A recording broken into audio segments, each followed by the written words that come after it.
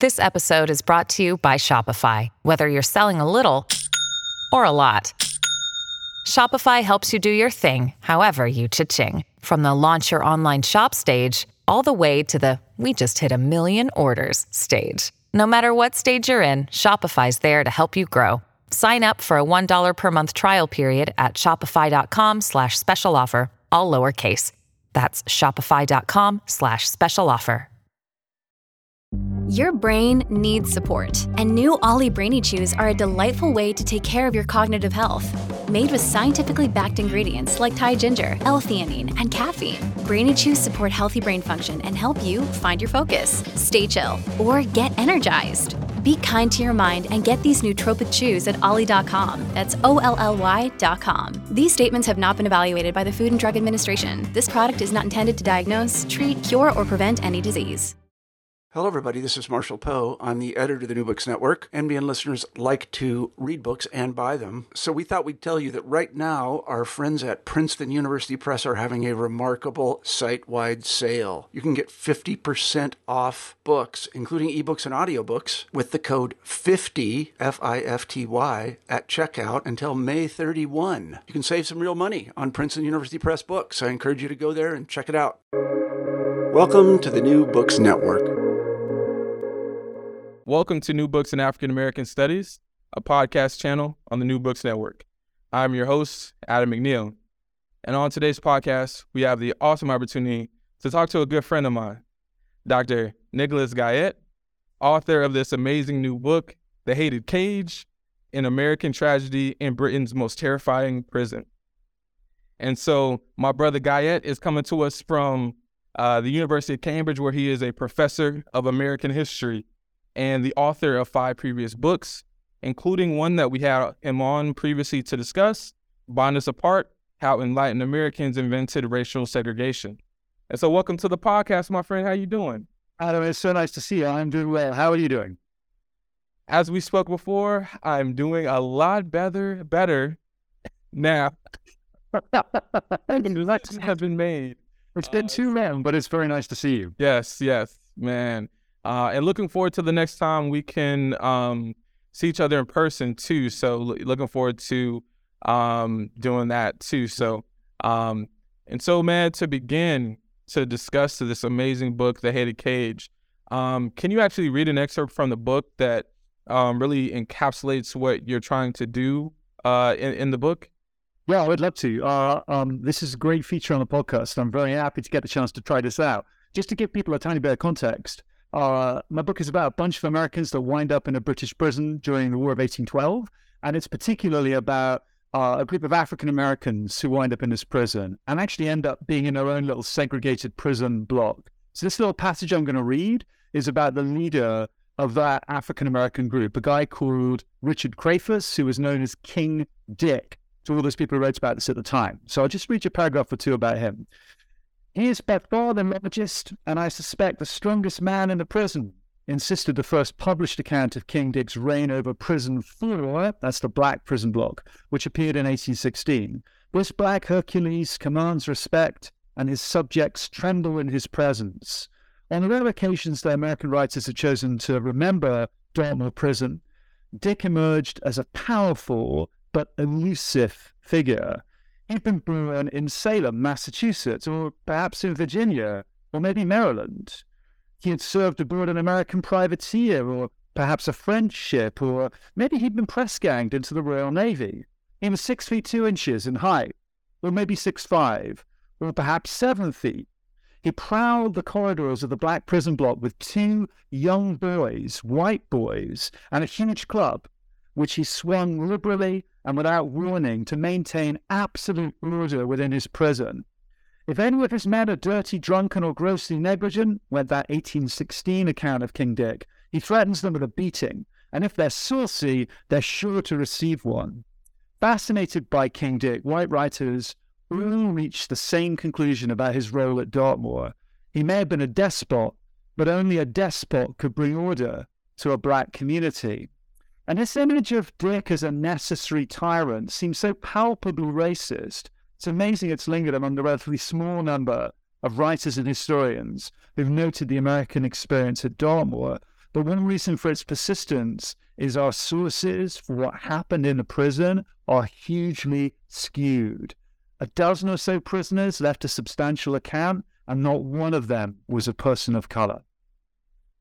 So that's a flavor. Yeah. And so take us through the journey. How did you find, information about King Dick? When was that first time that you encountered him? Well, yeah, I mean, so this is not very high-minded, Adam, but I actually came to write a book mostly because I kind of accidentally drove into the prison, like not literally drove into it, but I was on vacation with my family in southwestern England, and one day I took the family out. Like if you've ever been on a family vacation, nobody really wants to leave, like at a hotel or the holiday house or wherever else, but I drove them all out, and we found our way to this incredible prison in the middle of nowhere on this high moorland, it's about 15 miles north of Plymouth, and I actually had no idea when I arrived there that during the War of 1812, 6,500 Americans had been imprisoned there. So I thought, this is crazy. I'm a Brit, but I've lived a long time in the US. I've taught US history in the US and also in Britain. I should find out something about this. But I was amazed to discover that no one had ever written a book about the subject before. And then I was amazed to go off and find in Jeff Bolster's book, Blackjacks, a kind of classic, I think, 1997 story about African Americans in the Age of Sail in the 18th century. They have like half a chapter on the experience of these black prisoners at Dartmoor. And the crazy thing is that they were separated from the white American prisoners, not by the British, but by a request from some of those white American prisoners. So I guess the light bulb went off for me. Dartmoor was the first racially segregated prison in American history. It just happened to be in the southwest of England. So it was this kind of like weird accidental discovery of the building, which is still a prison today, funnily enough, but then also going off and reading about it and realizing that this might be quite an important story in a history of race relations, and especially in the kind of deep history of American segregation, which I've written about before. So, and with that, thinking about, like you had brought up Bolster's book, Blackjacks, and I still remember first encountering that book and being like, shit, like this is remarkable. Especially as someone who is not exactly an adept swimmer, by any means. So there was the quality of that. But reading your book was fascinating because it reminded me that when we had spoken about some of my journey to where I am today in 2023, but very early on, I thought I was going to be a maritime historian, right? And I guess considering where I write about, I technically can still be that. Like, it's not that far. But your book reminded me of a set of documents that letters that Bolster actually published from some archival information that he gathered at the National Archives here in the States in the William and Mary Quarterly, I think in the mid-aughts. Well, that's right. Impressed seaman records, right? So letters from seamen who had been impressed into the Royal Navy and they were writing to their families or back to America. And he was able to find, was it like half a dozen, maybe a dozen letters by African Americans? So these were unusual sources in that sense, right? Yeah. And so it just reminded me of just like, and this pivots into the question, what kind of sources did you use? Because you spoke about King Dick and we just spoke about the impressed seaman files. Can you take us through the archival journey that you took in this particular book? Yeah, I mean, I was thinking that since Blackjacks came out in like 97, there have obviously been quite a lot of books that have really updated our understanding of the Black Atlantic and have kind of made clear how these kind of maritime spaces were spaces of huge possibility. So I'm thinking obviously about people like Julius Scott, but maybe also people like Jane Landers. I mean, there's a lot of stuff written now about the Atlantic as a space of possibility. And if you contrast what was possible at sea with what was possible at land, I mean, the sea was not a kind of, it wasn't like an asylum for racism, right? So, I mean, if you're an African-American sailor or a sailor from the Black diaspora who wasn't actually born in what became the United States, you may have been born in the Caribbean or even in Africa, but if you were a Black man on one of these ships in the Atlantic, what you could expect was a kind of recognition of and deference to your skill. So to the extent that you could, work the ropes, you could, work the sails, you could do the job of a sailor, you could expect that to be the determining thing, especially when it came to things like pay. So there are ways in which that maritime space looks quite different from places where African Americans or folks from the black diaspora hit the land. Now, when you hit the land, there are a whole bunch of other concerns and pressures and constraints that come on you. But a flip side to this is that although there's quite a lot of literature written by sailors in the 18th and especially the 19th century, very little of this is written by black sailors. So when Jeff Bristow went off and found those letters, he was able to uncover like about a dozen, but he didn't know, like if you go into the National Archives and you look at this massive collection of correspondence from sailors who've been forced into the Royal Navy, and then the State Department's trying to get them out, unless they identify themselves as black, you just don't know who's black and who isn't. So the crazy thing about my story is, we Brits, we like a bit of bureaucracy. You're familiar with that, Adam, right? Like we love our bureaucracy, we love our paper clips, we love our databases. So basically at Dartmoor Prison, when you went into the prison, they had this massive register and they would write down not just your name, but they'd write down the ship that you came from, the ship that captured the ship that you were on, the date you were captured. But the really cool stuff is they'd write down stuff like height, they'd write down your build. I think I'd probably count as stout. That was the word they used quite a lot, actually. But it also wrote down your complexion. So this was the truly crazy thing for me. I had this incredible source with all 6,500 American prisoners, which contained this little box for every single one of them with a racial identifier. So what I did, and I know, again, this is going to sound a bit nuts, but it was like COVID time. I could have read like a novel, which would have been bad, but instead I transcribed the database. And I think that has a lot more service to humanity, right? Because what I have now is 6,500 entries, which allowed me to identify the 950 or so people of color that wound up in the prison. And then I could go back to the National Archives in DC and actually search by name. So I was able to find more documents even than Jeff Bristow had found by black sailors who hadn't self-identified as black when they were actually writing these letters home, but who clearly were black because that's the way the database had written about them over in the prison. So that was like a central source for me, and it also let me corroborate or at least kind of test the bounds of some of the published sources about Dartmoor, which, as I said in the excerpt I read, are entirely written by white people. So we have this view of King Dick and a view of what happened in the black prison block, which is almost entirely white generated.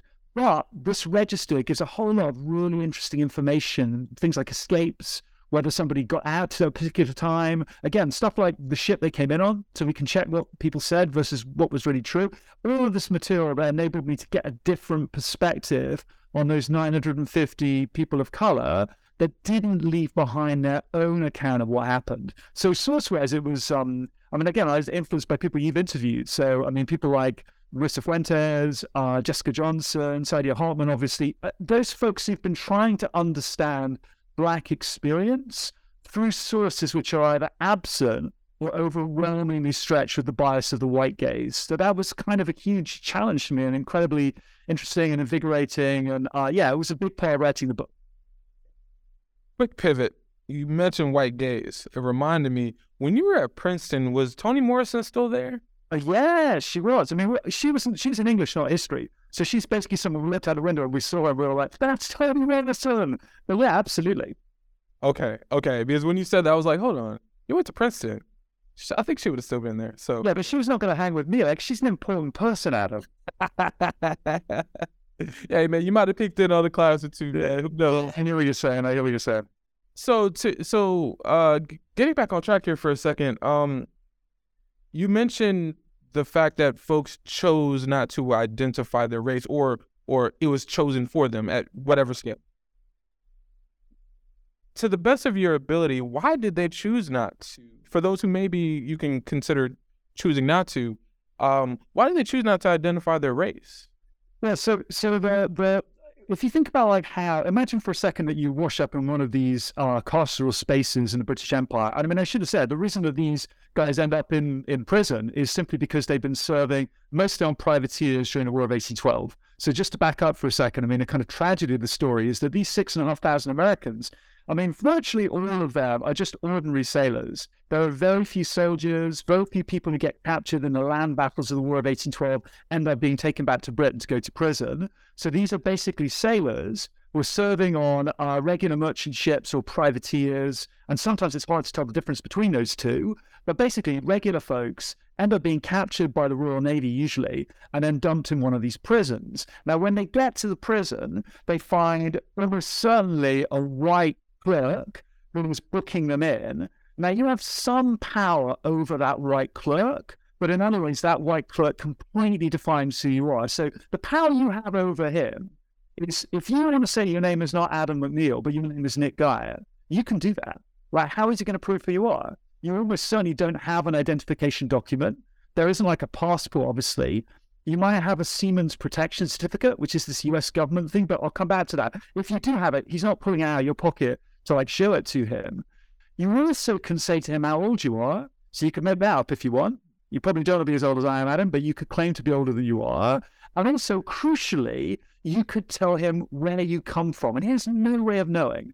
So let's say for a second that you're a runaway from our plantation in Jamaica. You're almost certainly going to tell him you're from Boston. Or you might tell him you're from Africa. You're not going to tell him you're from Jamaica. So those are the things you've got some control over. But in this complexion column, you have no control at all. He's not saying to you, what's your race? I mean, it's the funny question, right? I mean, you look at the census. Whenever you ask people what race they are, that tells you something really interesting about the constructed and the kind of historically contingent nature of race making. I mean, the census in 1800, the census in 2000, the census in 1970, the census in 2000. They change in all kinds of interesting ways. But this is not that. This is some pasty Brit sitting behind a big desk with this giant register open, clocking the race that he thinks you are. And what I found so fascinating about this story is that particularly for lighter skinned black folks, not every clerk clocks them the same way. So to cut a long story short, many of these American prisoners went to different prisons. So we started off in one, they got transferred to another, they got transferred to another. I went and looked at all of the prison registers, and so you can see that at different prisons, they could have been booked in as different races. In some cases, they'd be a white man. In another place, they'd be a brown man. In another place, they'd be brown complexion, but that actually meant white. They might be put down as brown complexion, and someone will have written below to clarify, a Negro.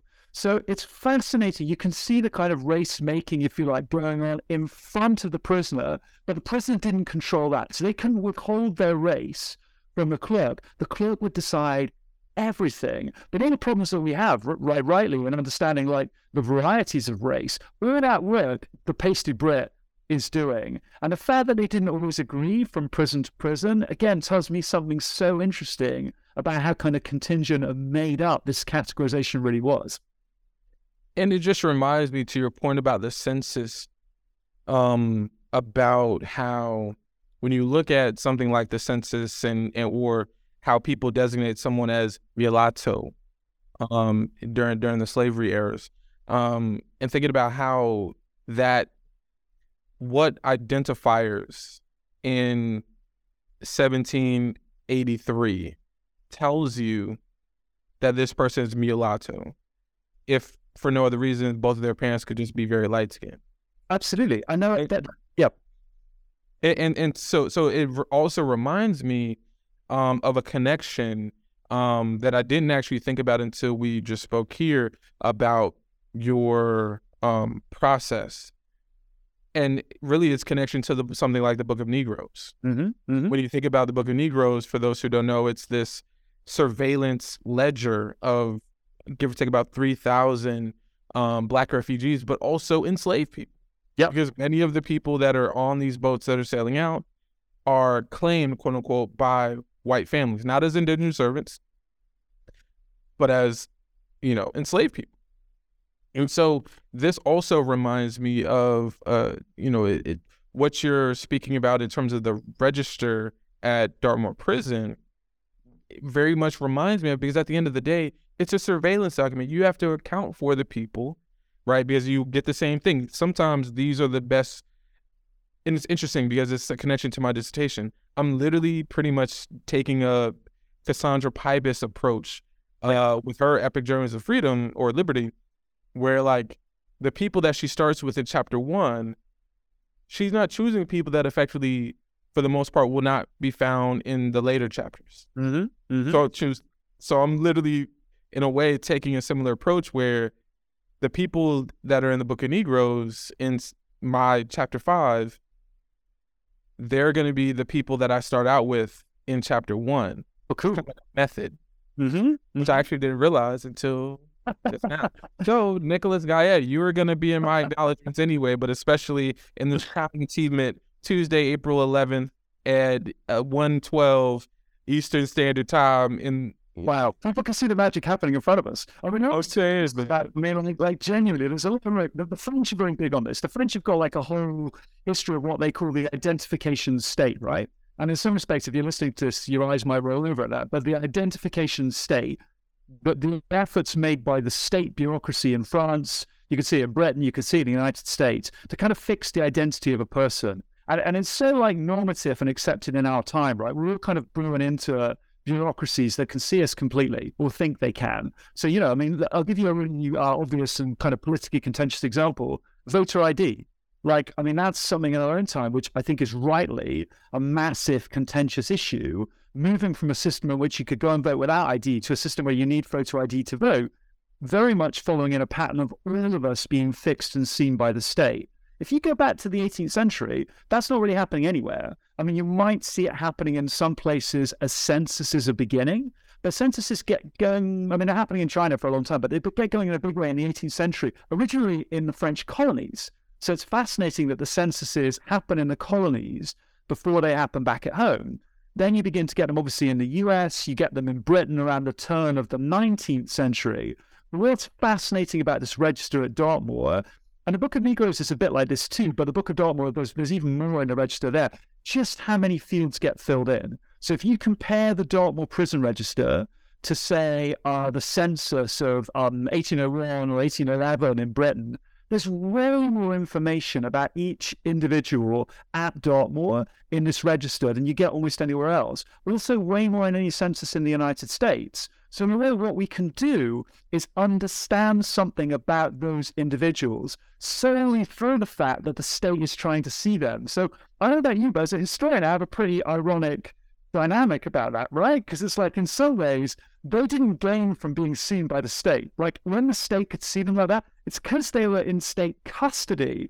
But from a historian's point of view, this is an incredible document because the state has enabled us to see them too, right? Or see some things about them. So a lot of what I've got here in terms of thinking about this is putting this register in a longer history, looking back to the Book of Negroes, and actually looking ahead to the cataloguing of enslaved people in the British Caribbean, which comes out of this moment. So after 1815, you're seeing that a lot more as part of the effort supposedly to quote-unquote ameliorate slavery in places like Barbados and Jamaica. You've got these plantation registers kept for the first time.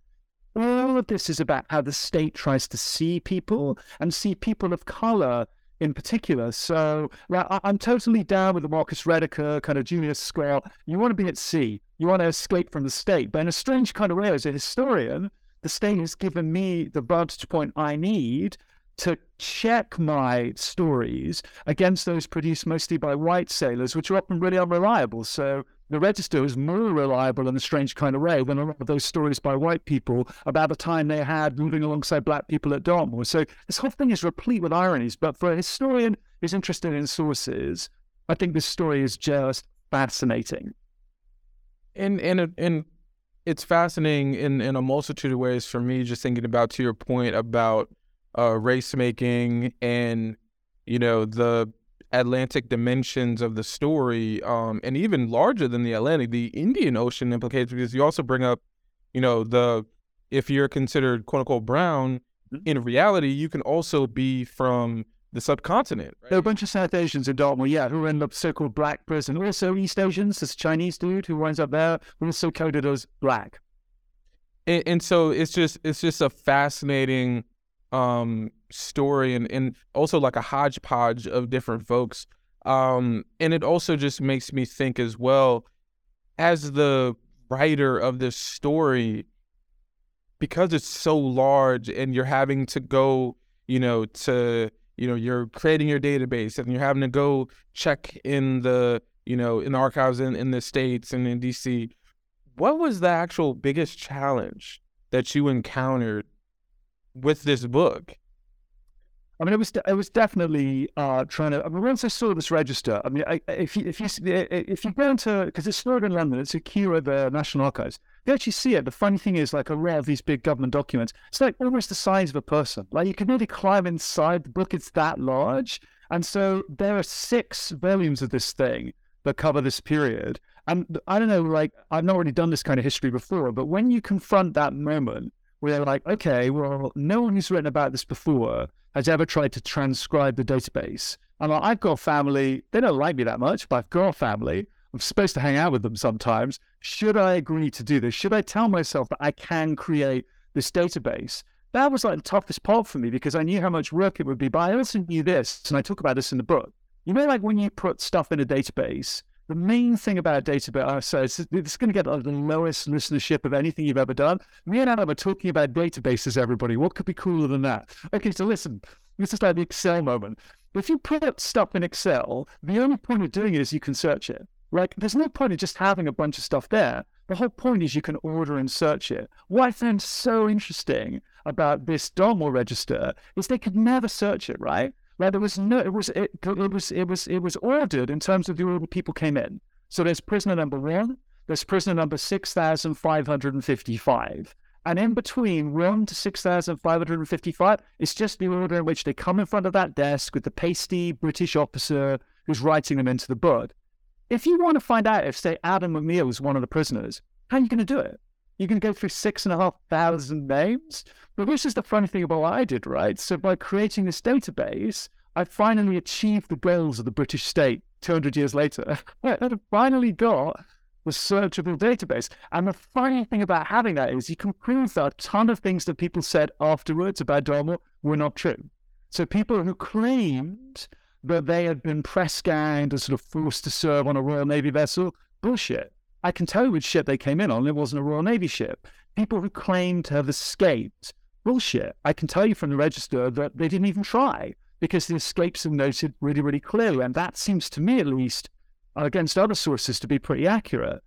Folks who said that they came in on a particular date or left on a particular date, it's all there. So when the register is not infallible, and we've already talked about the race-making side of stuff, the idea of having this incredible resource against which you can kind of judge and measure much more fragmentary evidence, and also from which you can try to produce stories about people of color who didn't really need any evidence at all, the value of that was really enormous. So it was kind of daunting in advance to think about actually going through the 6,500 entries, but there was never a moment where I didn't think this was worth doing, because I knew at the end of it, like I said, I'd sort of have this ability to do something the Brits could never do. They wanted to do it, but they could never do it, which is just search all this crazy information they piled up. And so with that too, I'm interested to know, after compiling this database and, first of all, before I get to the next question, what are your future plans for this particular database as well? I'm kind of waiting for someone to ask me to do something with it. I mean, literally, it's just sort of sitting on my computer right now. And I mean, if anyone's listening that has got stuff they want to do with this, if anyone's listening and has connections to somebody who keeps these kind of databases, I mean, I think actually this 950 strong list of Black people, and I'm putting that in quotation marks because there might be a Chinese, there might be some South Asians in there too, but that 950 name list of Black people, which again, I can kind of isolate because you just search by that field and bang, there you've got them in a list. It's, for me anyway, one of the most complete databases, snapshots of a Black community that we have anywhere for this period. I mean, generally, it's a lot more comprehensive than, say, a census entry of a Black neighborhood in Philadelphia in 1810 or 1820. It tells you a lot more about these individuals. Now, it's a skewed community in the sense that there are virtually no women in a prison.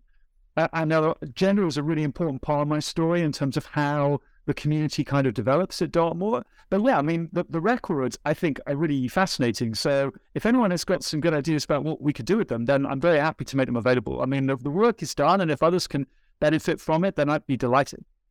Yeah, because personally, I think one of the benefits I think I found is also like being able to teach with the database, and to also think about, I have a class that I'm developing now called slavery, race, or slavery, race, and migration in early African American history, and pretty much going through the major wars of, the late, you can't really be late early modern, but eventually like the 18th century into the early 19th. Because I don't want it to just simply stop at the Civil War, because I also think that there are many other important proxy wars to discuss. But I think about the application of your book and also the database, because I think that would be a great way to. One of the parts I loved about finding the list of Bolster that Bolster had in the William and Mary Quarterly was literally being able to see the letters and see them, see their writing, to see their thoughts on belonging and such. But it's also to think about, okay, we're literally talking about their families. The fact that they haven't seen, like Jacob Israel Potter hadn't seen his family in over a decade and is still petitioning. So I think that, the teaching element for your database, once again, I hope, we need to get Princeton on the line, matter of fact. I thought it was a Mobile Center or something similar. I'm thinking somewhere like, but somewhere is going to take this. Yeah, because I think it's very important.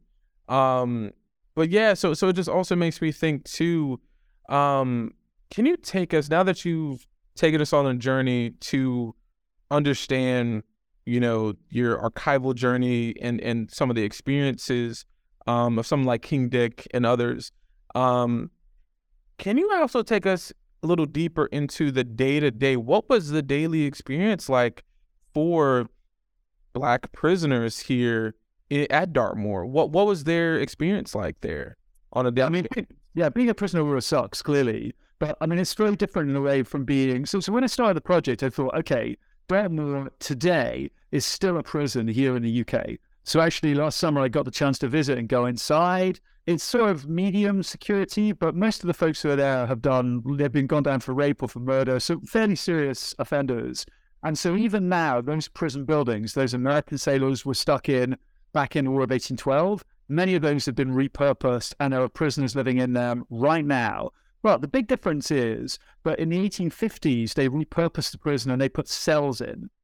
Back in 1812, the prison was originally opened in 1809 for French prisoners during the Napoleonic Wars. But originally there were 5 kind of long sheds, and the sheds had 3 floors for each one, and there'd be a bunch of kind of poles down the middle, and sailors who ended up there, well, in the case of the French, there were some soldiers, but they're mostly sailors. They'd have to sling their hammocks at night between these hooks, but they'd basically be sleeping in these big open-plan sheds. So that's the environment the Americans encountered when they got there in 1813. And for that first year, so the first ones were arriving in April 13, all the way through until May of 1814, it's overwhelmingly a French prison. So there are, to begin with, just a couple of hundred Americans. That number finally goes up to about 1,000 by the end of 1813, but still they're vastly outnumbered by these French guys. So the story, first of all, is Black and white Americans having to deal with the French.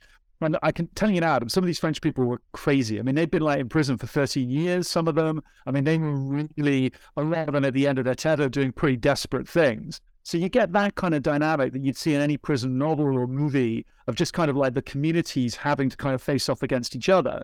But then the war with France ends in May of 1814. So there's an evacuation that means all the French go. And at that point, it becomes an American prison. So from that point onwards, for the next year and a bit, it's exclusively American. The prison population ramps up. Lots of Americans are transferred from other places. So think for a second about a prison in which there are no cells. You get to come out into the yard during the day. So there's a big shared space. But then in the evening, you have to go back into these big prison sheds. And then the key gets turned and you get locked in. So that was the experience for the American prisoners. But in October of 1813, a small group of white prisoners petition the British government of the prison and say, we need to live apart from Black people. You can't have these Black people in the same space as us. We know they say they're American, but basically we don't want them near us because they steal from us. So at that moment, the British grant the request, and initially they give Black prisoners a separate floor, and eventually they get an entire shed to themselves, and that becomes known as Block 4 or Prison 4, and that becomes the center of African-American life in the prison. But this is the bonkers, crazy part. That prison, that block is open during the day. Anyone can go in there. So the really extraordinary thing about looking really carefully at the sources is that you can see that white prisoners came to the prison all the time. White prisoners were there in the day all the time. And for me, the most incredible part of the whole story is there are 3 or 4 manuscript diaries by ordinary white sailors. So diaries that they were filling out at the time in real time. And then, of course, there are all of these accounts written later by white sailors. The later accounts all suggest that the black prison was a place no one would go and take seriously. You go to laugh at black people, you go to watch a play, but the play would be terribly acted because the people there were black or whatever else. The diaries suggest that these white people went to the black prison block and had fun. One of them said there's more enjoyment in this block than in all of the rest of the prison put together. So what I think was going on during the War of 1812 is a kind of informal cross-racial community is developing, centered in the black prison and with black people in charge. And at the end of the War of 1812, when white people remember this, usually for money, right, because they're writing memoirs or whatever else, they erased that world in which they had been customers, participants, they basically had been co-players, where the people in charge had been black. And so the memory of that space where black people were not separate from white people, but were effectively running a space in which white and black people were alongside each other, that memory got extinguished. And that, for me, is one of the really amazing parts of this whole story, which is very hard to see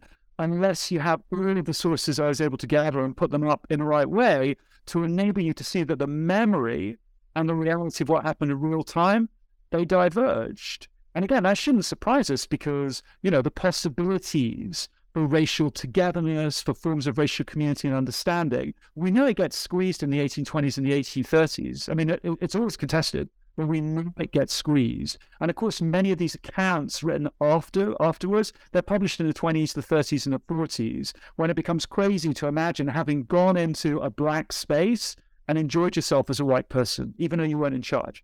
So that, for me, is one of the parts of the story that's most kind of incredible and worth remembering, worth recovering. And you had mentioned before about gender and how that worked in the prison. Can you actually excavate a little more on that point? Yeah, I mean, this goes back to what we talked about when we talked about my last book, Bind Us Apart. I mean, one of my contentions in that book is that one of the things that makes even quote-unquote well-intentioned white people kind of lose their minds over the prospects of racial integration and racial coexistence after slavery is the threat of amalgamation. And I mean, I argue quite strongly in that book that there are a whole bunch of white people who can't verbalize or theorize reasons why amalgamation would be a bad thing, but it's the space where they just kind of open their hearts to prejudice. And sometimes they openly acknowledge it, right? They're like, I know I'm being prejudiced, but I can't have a black son-in-law, or my children can't have a black teacher. So it becomes this kind of like space in which prejudice, even amongst quote-unquote enlightened white people, is allowed to run riot.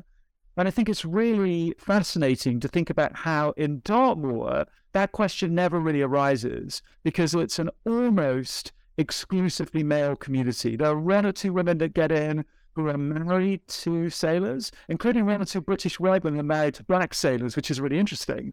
But as a space, it's an overwhelmingly homosocial one. Now, that doesn't mean that there aren't forms of romantic love or attraction or sex or whatever else going on between men. But as a basic proposition, it's not like the communities in a place like Boston or New York or Philadelphia, where again, even the sort of liberal white people are super anxious about lower class whites and African Americans intermingling and having sex or whatever else. It's not like that, because in effect, what you've got here is a sort of one-shot deal of a community that isn't self-reproducing. It can only exist within the boundaries of the prison, and it doesn't have that color line that can be crossed sexually, right? Maybe even romantically it could be crossed, but only between two men. And I think that makes a huge, huge, huge difference, because I think that the question of amalgamation is so often the place where, like, white good intentions, if I could put in those terms with regard to race, it's where they go to die. Like, it's what fries white people's brains during this period and since more than anything else. And in Dartmoor, your community is crucially unrepresentative in the sense it doesn't have women in it. And so thinking just about how, we talked about gender and we talked about, the war and the daily experiences. Whose story from all of the research that you've compiled, which, I remember watching a lecture that you gave one day on YouTube about the book, which was actually my introduction to knowing about this particular project. So over the course of this process, like, whose story is one that you just go back to and you just, I'm like, wow, this is wild? Yeah, I mean, in some ways, the book is structured around this guy, King Dick. And I mean, I could tell you a tiny bit more about him just because he's so interesting. So he's a guy from Maryland. He's called Richard Crayfus. That's his full name. I think, and again, I mean, this is one of the big revelations for me in doing the project. I'm pretty sure that he would have been 6 or 7 years old, but he will have been in Vienna, Maryland, when Paul Coffey sailed Paul Coffey's ship up into that space to try and sell his cargo of corn, which of course Coffey writes about in his memoir. So I don't know for sure that Richard Crayfus saw this, but given that his birthplace is Vienna, Maryland, I'm 99% sure he would have been one of those black faces looking from the shore at this entirely black-crewed ship sailing into his town with a black captain at the head of it. And that story for me became then so kind of exciting in thinking about the rest of his life. So he went to sea, and from what we can piece together, he will have served on American ships, probably British ships. He's finally captured on a French privateer. But when he is brought to Dartmoor, which happens in the fall of 1814, he very quickly becomes a person of political influence within that prison block. So he is in the black prison block, in prison block number 4. All of the white people that end up writing about Dartmoor claim that he was a despot. They say he was a dictator. They say he wandered around the prison with a club. He had this kind of like lurid relationship with these white boys who served him, whatever that means. But actually, it's fascinating because it's pretty clear to me that one of the main reasons that the white prisoners the previous year had separated themselves from black people, so one of the main reasons they petitioned the British to be placed somewhere different from African Americans or from the black sailors, is because they didn't want to share political power with them. And I mean, this is something really fascinating about prisons, right? Generally speaking, in a prison of war, the prisoners from a particular country will elect their representatives. And this is one experience that for all of the camaraderie on board ships, sailors didn't have, because they took orders directly from the captains and the officers. But in Dartmoor, the captains and officers were somewhere else. They were usually in a parole town somewhere where they were getting a cushier deal. The ordinary sailors, black and white, were left behind. And those ordinary sailors on the white side found it impossible to imagine sharing political power with, being represented by black sailors. So for me, one of the things in the book that I found so interesting was to kind of unpick this myth of King Dick as this kind of unique despot in the prison, to talk about the ways in which white writers almost had to install some kind of autocracy or some kind of dictatorship, because in a way that then justified post facto their decision to segregate the prison in the first place.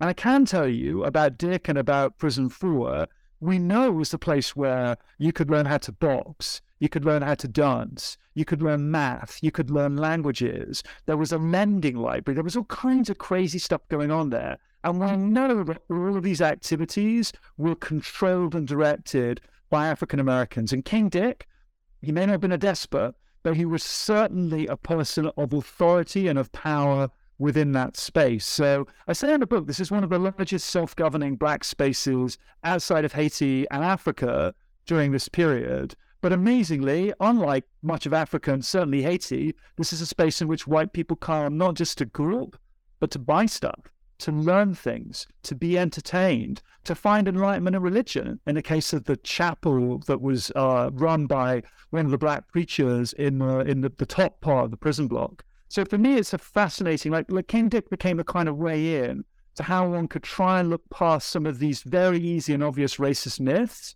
to try and think creatively about what may actually have happened in the space of the black prisoner at Dartmoor. And it was a very unusual world, maybe even an impossible world to sustain outside the prison.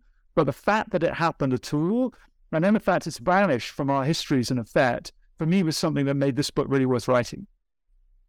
And so, Biz, we don't want to give away the cool story about how things, refer to the turning points, because we know our listeners are going to go buy the book. So I have a question that goes, across the pond back to the States. So for those prisoners able to return home, what were their experiences like when they returned for the black prisoners? Well, so this raises a really interesting question about how many people went back, right? So to back up a tiny bit, one of the other things about this whole project that fascinates me so much is that we've been talking all along about these guys as American prisoners, right? And that makes perfect sense. The War of 1812, in a sense, they're coded as U.S. Let's say for a second they were born in Jamaica or Barbados, and they were serving on an American privateer or American commercial vessel out of Boston or out of Baltimore. Were they American? Like, what were they if they weren't American? If they'd fled from Jamaica, what do we call them? Do we call them black? Do we call them African? Do we call them Jamaican, despite the fact they would not want that identification because they wouldn't want to end up being dragged back to Jamaica and re-enslaved? So this question of people's national identity I found so interesting.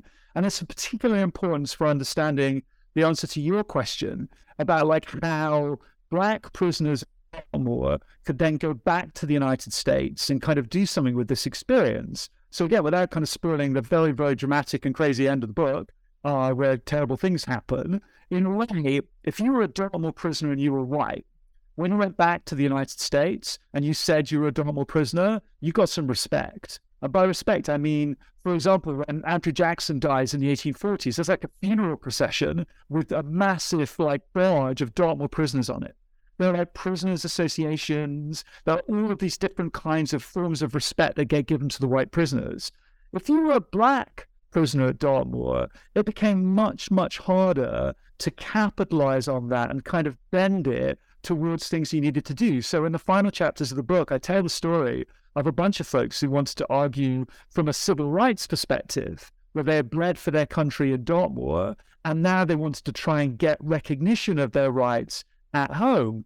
But it's so interesting because there are a bunch of white people who are, so you're saying that unless we give you this recognition, you're not going to be loyal to us in the United States. And you're making your patriotism conditional on stuff we're going to give you. So all these kinds of ways that these black veterans get subjected to these kind of royalty tests by white people when they invoke Dartmoor. And of course, it's also really hard because the Dartmoor, the black prisoner Dartmoor was a racially separate space. At least that's the way it was coded and remembered. So again, what does that teach us in terms of the arguments you'd want to bring back to the United States? So another thing, and again, I mean, you relate to this in terms of your own work, the other thing I thought about in the context of is colonization. So actually, this idea of black separate spaces as being both very much driven by white racism, but also occasionally being appropriated by black leaders and thinkers to think about the viability of black self-government, regardless of the nation. And here's why I think the story is really interesting, right? Because, I mean, what was this black prison block at Dartmoor? Was it an African-American space, or was it a black space? If it was a black space, did it belong to a United States civil rights struggle, or did it belong to an Atlantic struggle for self-determination by black communities, which saw nationality as more transactional? Because of course they should think of it that way. But why would you want to be undyingly loyal to the United States, which is super racist and exclusionary? So I think this question of what kind of space it was from a national perspective had a big impact on this question of how it got used by African Americans when they went back to the United States. And I have to tell you, Adam, I think a whole bunch never went back. I think there are a bunch of people that come out of Dartmoor and go back into the Black Atlantic, which is a space of release and of possibility and of freedom, but also from a historian's perspective, a space where it's much harder to see those individuals. They're almost kind of trapped temporarily in the register of Dartmoor, right? Yeah, and there are a couple examples of guys who do go back to the States, and of one of the gentlemen who end up with his wife go to Maine, and yeah, this guy called Henry Van Meter, very interesting fella. that story, I'm not gonna lie, that shit made me mad. Like, when, I guess I'll spoil it, but just like when I realized as you're narrating the story, this man has, um, if you see land as just wealth and that particular connection, this man was relatively wealthy in comparison to other Black folks, in the sense of like, he has a wife, he has like 4 or 5 kids, they survive, and I think you had said all the boys become mariners, living in this relatively, I guess, remote part of Maine, north of Bangor, and having just been to Maine a couple months ago and been to Colby College, which is not far. And so I'm thinking like, wow, this dude is like, their family is doing it. And so the fact that he gets effectively duped, I think that's... He has a colonizationist. I mean, a guy from a guy claiming to represent the American Colonization Society, who persuades him to sell up and go to Liberia. And then again, without wishing to give you all the spoilers, gets to Boston, and the guys from the Colonization Society who are in Boston, the agents, are like, this thing's really old. There's a good chance that he's not going to survive if he makes the trip. That's bad publicity, so let's tell him not to go. And he's like, I just sold my farm. I've got nowhere to go. And then he can't buy his farm back, and he ends up basically trying to sue the Colonization Society. But, he's not a stupid guy at all. And again, for me, one of the things about that story that is so profound and like affecting and depressing is that Maine, which you might imagine to be not the biggest like engine of intolerance in the Union, it's as racist as anywhere. And I mean, one of the reasons that he can be lured into thinking about going to Liberia is that he knows that his kids face a real struggle to get into the local school. He faces a struggle to do business with the white folks, who are the majority, the overwhelming majority in his neighborhood. So in a strange kind of way, this guy who's kind of fought and bled through the U.S. and has been at Dartmoor, I should have said that he had an amazing start to his life. Like, he was enslaved to the governor of Virginia when the American Revolutionary War started. I mean, he has this crazy, amazing life. He's like at the Battle of Foyland Timbers in 1794 with Anthony Wayne's army. The guy is like this unbelievable, almost like kind of Forrest Gump style character, appearing at all of these amazing moments in the history of the early republic. But the only reason we remember him is that he lived long enough to have a bunch of people from Harper's magazine go see him in the Civil War when he was turning 100. So in effect, his longevity is the thing that brought his story to us. And I mean, this is the other thing, Adam, that I think about a lot in writing the book. Like, why do we remember what we remember? Like, what is it that has to happen in the past to give us that little bit of traction that we need to tell stories? And it seems to me that very often one of the tragedies of trying to write African-American history is that those moments of traction, those spaces in the archive, they're relatively limited. So in effect, one of the awesome stuff about some of the writing that's been done in the last 10 or 20 years is it's encouraged us to do more with less, right? It's encouraged us to think about ways that even the tiniest fragments and pretexts can help us open up these worlds, these black worlds in the past. And that's why telling this story for me has been this huge privilege, because I don't think like 25 or 30 years ago, when I was starting out my career, I could ever have written this kind of book. I mean, it's only really standing on the shoulders of the folks who've done the work, have thought about how you craft this kind of story, but I could begin to have the confidence to try and tell it. So I feel super indebted to the kind of giants of the field that have really been taking forward this practice of trying to think about these black worlds of the past. Yeah, and honestly, thinking about Black worlds of the past and thinking backward to what you had mentioned before about contested remembrances, there was an exchange that you described in one of your final chapters between William Cooper Nell and Frederick Douglass about, how Black activists, because you had mentioned how white folks remembered, were remembered through Dartmoor. So can you also describe how Black activists and Black people, just generally speaking, in the post-war, we'll just say, decades, remembered Dartmoor and those who were there? Yeah, I mean, William Cooper Nell, I'm guessing a lot of your listeners will be familiar with him, but he's such an important abolitionist, one of the kind of immediatists, particularly active after 1830, kind of alongside William Lloyd Garrison initially. And when William Lloyd Garrison has that kind of big split with Frederick Douglass, William Cooper Nell kind of sides with Garrison. So he finds himself more in a Garrisonian camp. And obviously that split between Douglass and Garrison is about a whole bunch of stuff. It's about like strategy and tactics.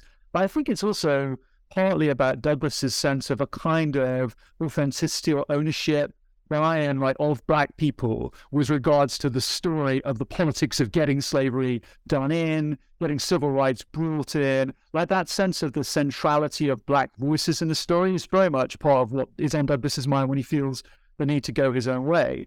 I think William Cooper Nell is really interesting because one of the things he wants to do is write stories of Black patriotism. So famously, he wrote a couple of different editions of a book called Colored Patriots, appearing in the 1850s, initially assembling a bunch of different Black folks from the American Revolutionary era. And again, these will be people that you know very well, Adam, but Crispus Attucks is probably the most famous of them, right? So essentially making it seem as if the shot that kind of fired the American Revolution back in the Boston Massacre, that was really all about this Black guy, this Crispus Attucks guy, a sailor, again, fascinatingly.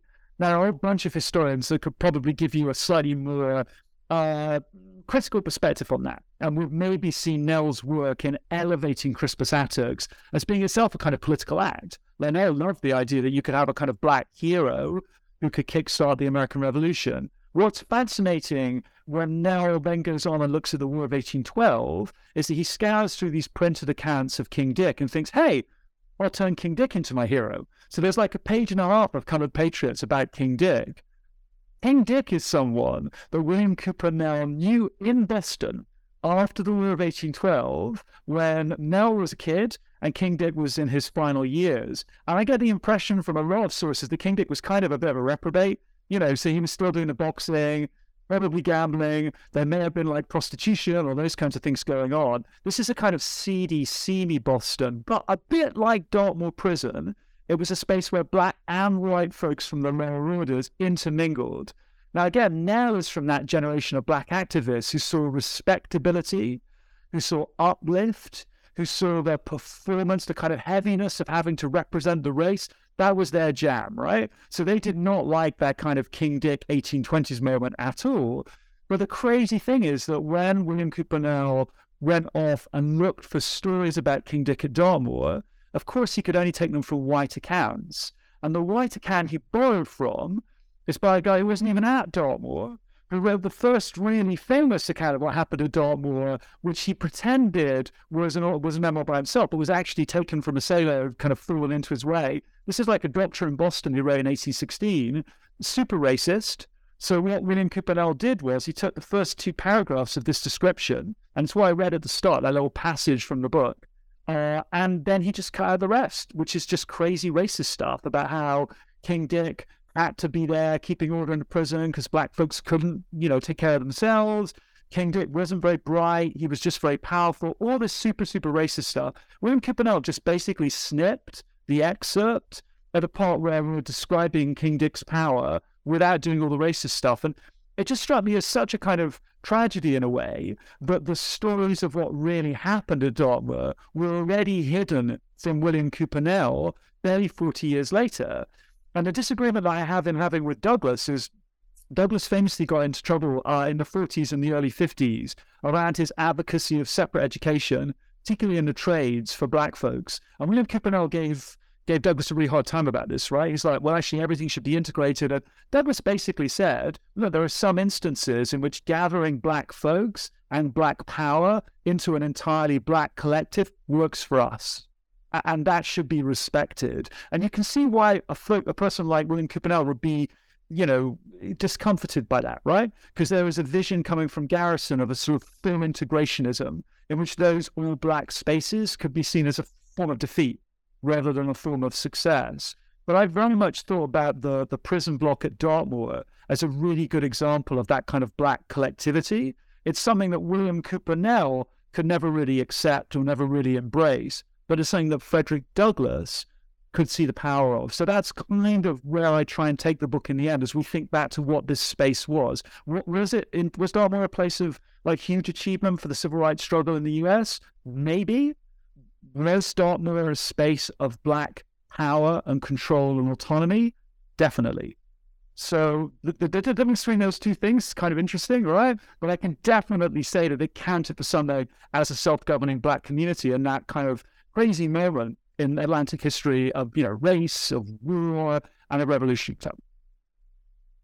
See, and that to me is just the fascinating and contentious story that you describe in the book.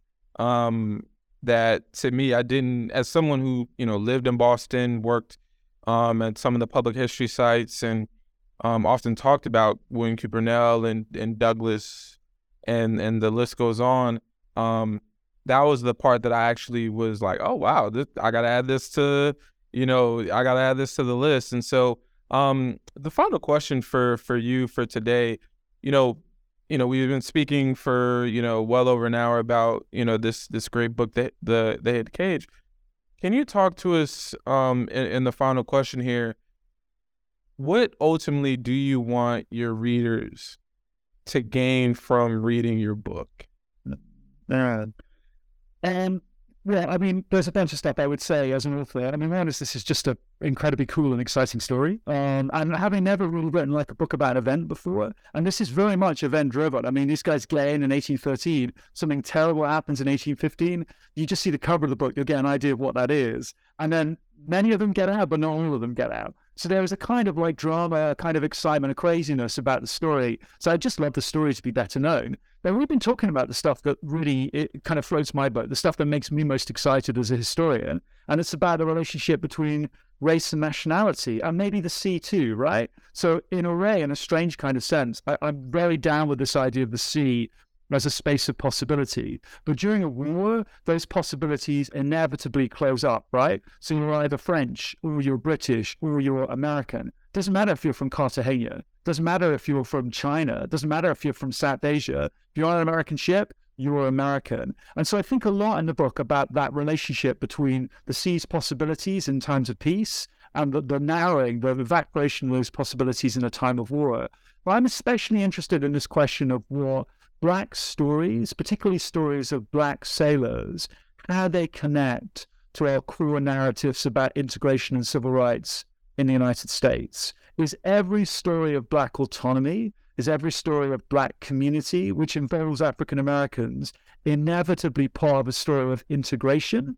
There are some of those stories of Black power in which that power and authority has been derived by an unchosen but appropriated and defended separateness. And I do really think about that a lot. I mean, it's one reason that in discussing Liberia or forms of Black colonization, I'm really, really keen not to dismiss the ways in which so many important Black thinkers in the 19th century came to imagine possibilities in separation. So I think, again, for all of us who work on this story, integration is clearly the kind of center of gravity, right? It's the thing that sucks. It's the narrative we're all sucked towards. But I am really fascinated by the idea that this Black space at Dartmoor was not entirely and solely a Black space. White people found their way there a lot, but it was a space in which Black people were in charge. And again, I'm fascinated by what that means. And I would invite people who read the book, if you get hold of a copy, to experience this for yourself and try and decide. I am not sure that we see it as a kind of prehistory of integration story. Maybe it's a bigger story than that. Maybe it's a story about Black self-determination on a much bigger stage than the United States. And y'all, we have had the amazing opportunity to chat with my friend, Nick Guyatt, author of The Hidden Cage, and he's a professor of history at the University of Cambridge. And y'all, if you've enjoyed this conversation with my friend and I, please subscribe to the New Books in African American Studies podcast on the New Books Network, and rate us and review us, because ultimately, we need to know how we doing, because I think we all need, this level of review, so please, show love whenever you can, and please purchase this book. And also, can they find your book on Audible? Do you have a, So some white English dude with an amazing voice has sat in a studio for like 13 hours reading the whole thing. Right now, I don't know if you can get it in the US, but you should definitely go up and look for it, because my wife has listened to it. I'm too embarrassed to do it. And she said he makes you sound quite coherent at times. So that's quite a nice review. Hey, I was gonna say if your wife says that, then that's a review enough, my friend. So man, it's been a blessing and an honor again to chat with you, man, and I'm glad that we can get this done. And y'all, once again, this is I think episode like 106 or something, some high number, right? And so I'm appreciative of the work that you're doing, and looking forward to the next time we get to see each other in person. And I'm looking forward to reading and interviewing you about whatever is next on the horizon for your career. So, until that next time, man, congratulations on this text, and looking forward to that next time. Thank you so much, Adam, and thank you for all that you do for those of us that write history. I really appreciate it. Yes, sir. Yes, sir. And so until next time, y'all, this is Adam McNeil for the New Books Network's African American Studies podcast. Till next time, y'all, over and out.